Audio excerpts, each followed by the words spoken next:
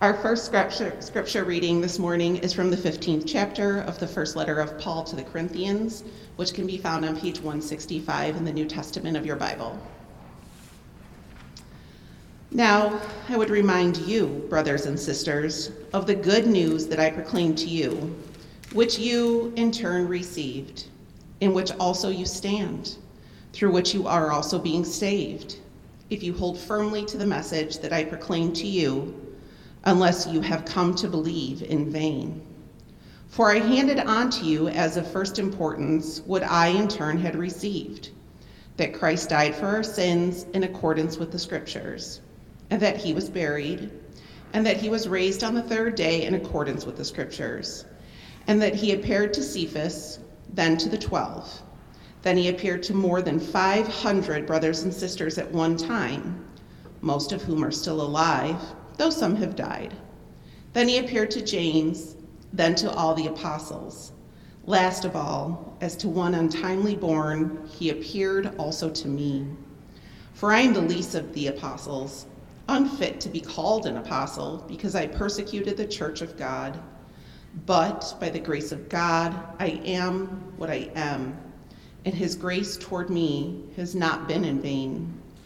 On the contrary, I worked harder than any of them, though it was not I, but the grace of God that is with me.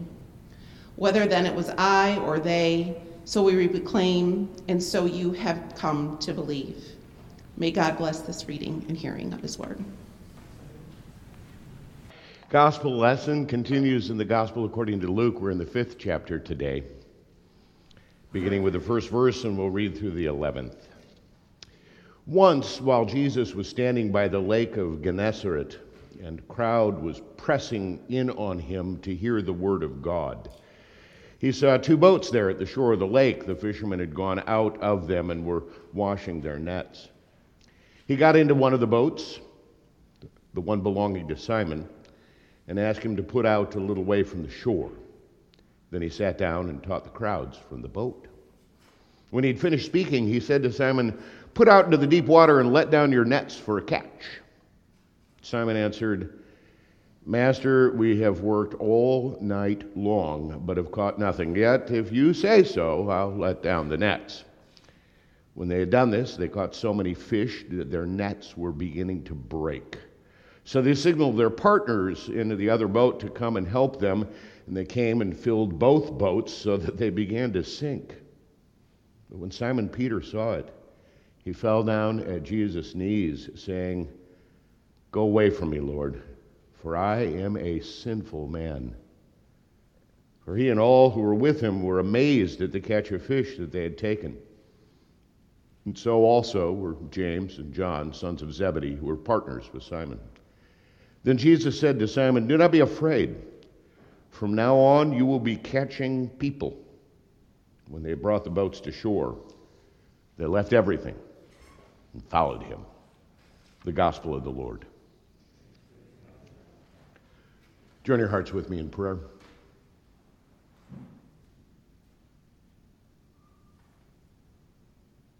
Silence in us every voice that is not your own. Quiet our hearts so we can truly hear. For you alone have the words of eternal life. Where else should we bother going? To the glory of Christ. Amen. How would you respond? How would you, they say that good TED Talks start with a question, so I'm trying to come up with a good question at the beginning of my sermon because I want to do a good job. So the question is, how would you react, how would you respond if you discovered that your life's purpose turned out to have no meaning? What would you do if you found out that your life's purpose suddenly had very little or no meaning? In preparing my sermon, I always begin with the texts. 4 possibilities are given each week by the lectionary. There's a psalm, which I usually kind of morph into the responsive call to worship, and usually a passage from Hebrew scriptures, an epistle lesson, and a gospel. I then go through all 4 of the texts and see which ones kind of give a thematic connection. Before times when we were gathering in person, you would hear all 4 texts in the first service, as I would have the assistant read the Hebrew scripture and then the epistle, and then I'd usually read the gospel. But we've been working to try and shorten the service a little bit to keep the aerosols at a minimum insofar as that's possible. So we've dropped one of the readings, and usually gives us an additional 3 to 5 minutes to compress the service, or give me 3 to 5 minutes to spend more time on the introduction of my sermon. After which I read the remaining passages and carefully look for any hook that grabs my attention. Most frequently, I end up focusing on what strikes me, what stands out, what is an insight, or what is weird that is going on here, what doesn't make a lot of sense, some phrase or words that need deeper exploration. I then look at the textual, historical, and geographic and linguistic context. Do I know what's going on better if I read the chapters before and after what has just happened in the text we're reading for today? Or is it helpful to understand the themes of the whole book and who it is written to and who first heard it? What's going on in the text when it was first read historically? What were their lives like? And where did this happen geographically? What inspired these particular words written by the author and then selected by the translators as they tried to unpack the meaning of the text that I am sharing?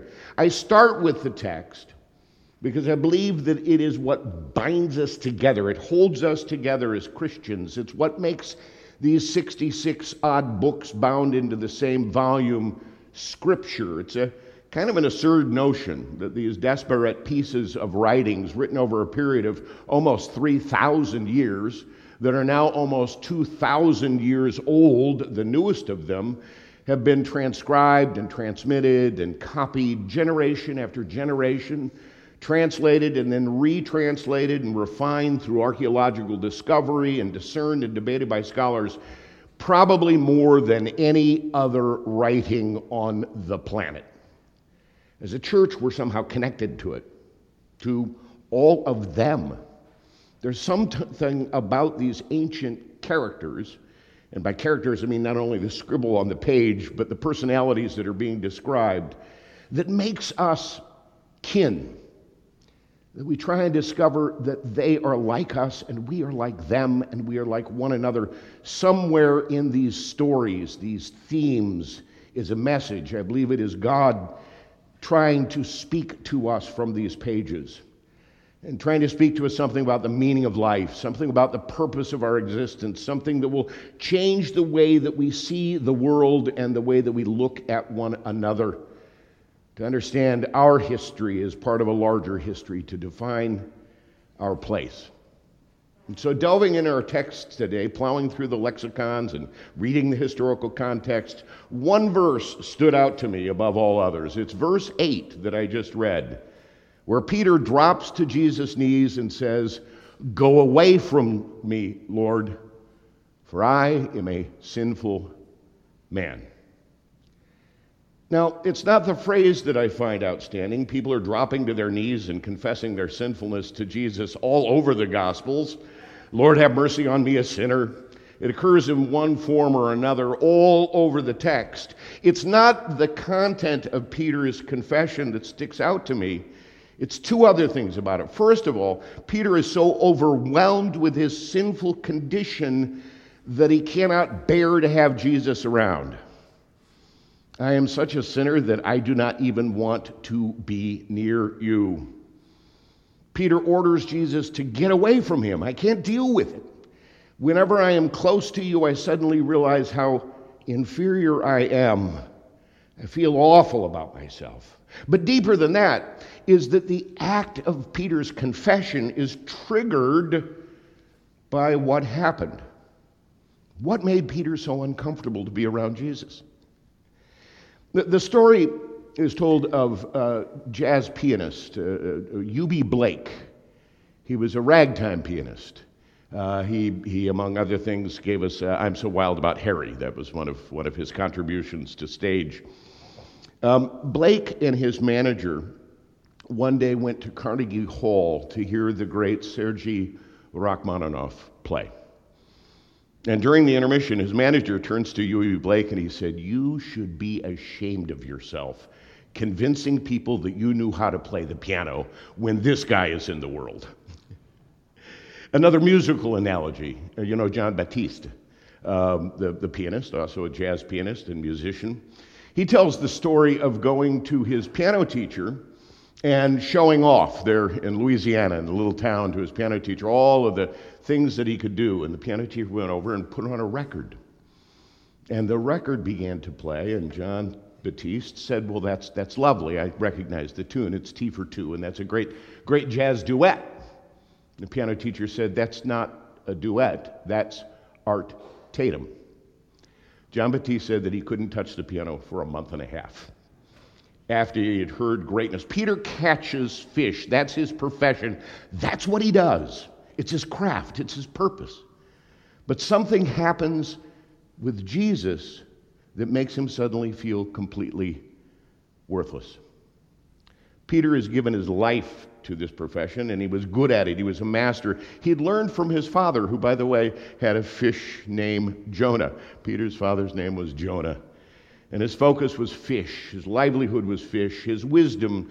But there's nothing more frustrating than to be at the peak of your career and knowledge and know all the tricks and how to do your best at it, and then come up empty. That's been Peter's night shift before Jesus came to the shore in the morning to speak. Pointless. Tossing nets, waiting, pulling, nothing. Tossing nets, waiting, pulling, nothing. All along. It's nearly dawn. The markets are going to be open soon, in a few short hours, and people are going to show up at the markets and they're going to expect fresh fish. But Peter has nothing. Peter's got bubkas. Bubkas. By the way, in word study, the word bubkas comes from a Slavic term meaning goat droppings. Isn't that cool? Sometimes I find out things that have nothing to do with the sermon, but they're kind of cool to know. Sun is appearing over the horizon. Jesus comes along with a small crowd of followers and pushes out in Simon's boat, in Peter's boat, which he uses as a speaker's dais to deliver his morning meditation to the gathered crowd. We don't get the content of Jesus' devotional, but we can probably guess because we have so many other meditations in the Gospels that Jesus gave. These meditations offered by a carpenter's son. Probably something about gaining the whole world but losing your soul, or something about the blessing of the poor, or the downtrodden, or blessing to the peacemakers. Peter and the other laborers sitting there mending their nets on the shore can hear early morning lake the voice carries. It's hard to not hear what Jesus is saying, and Jesus offers his closing prayer. It's something about daily bread and forgiveness and temptation and the kingdom and the power and the glory being God's alone. Peter's heard much of this before, and he hears it again.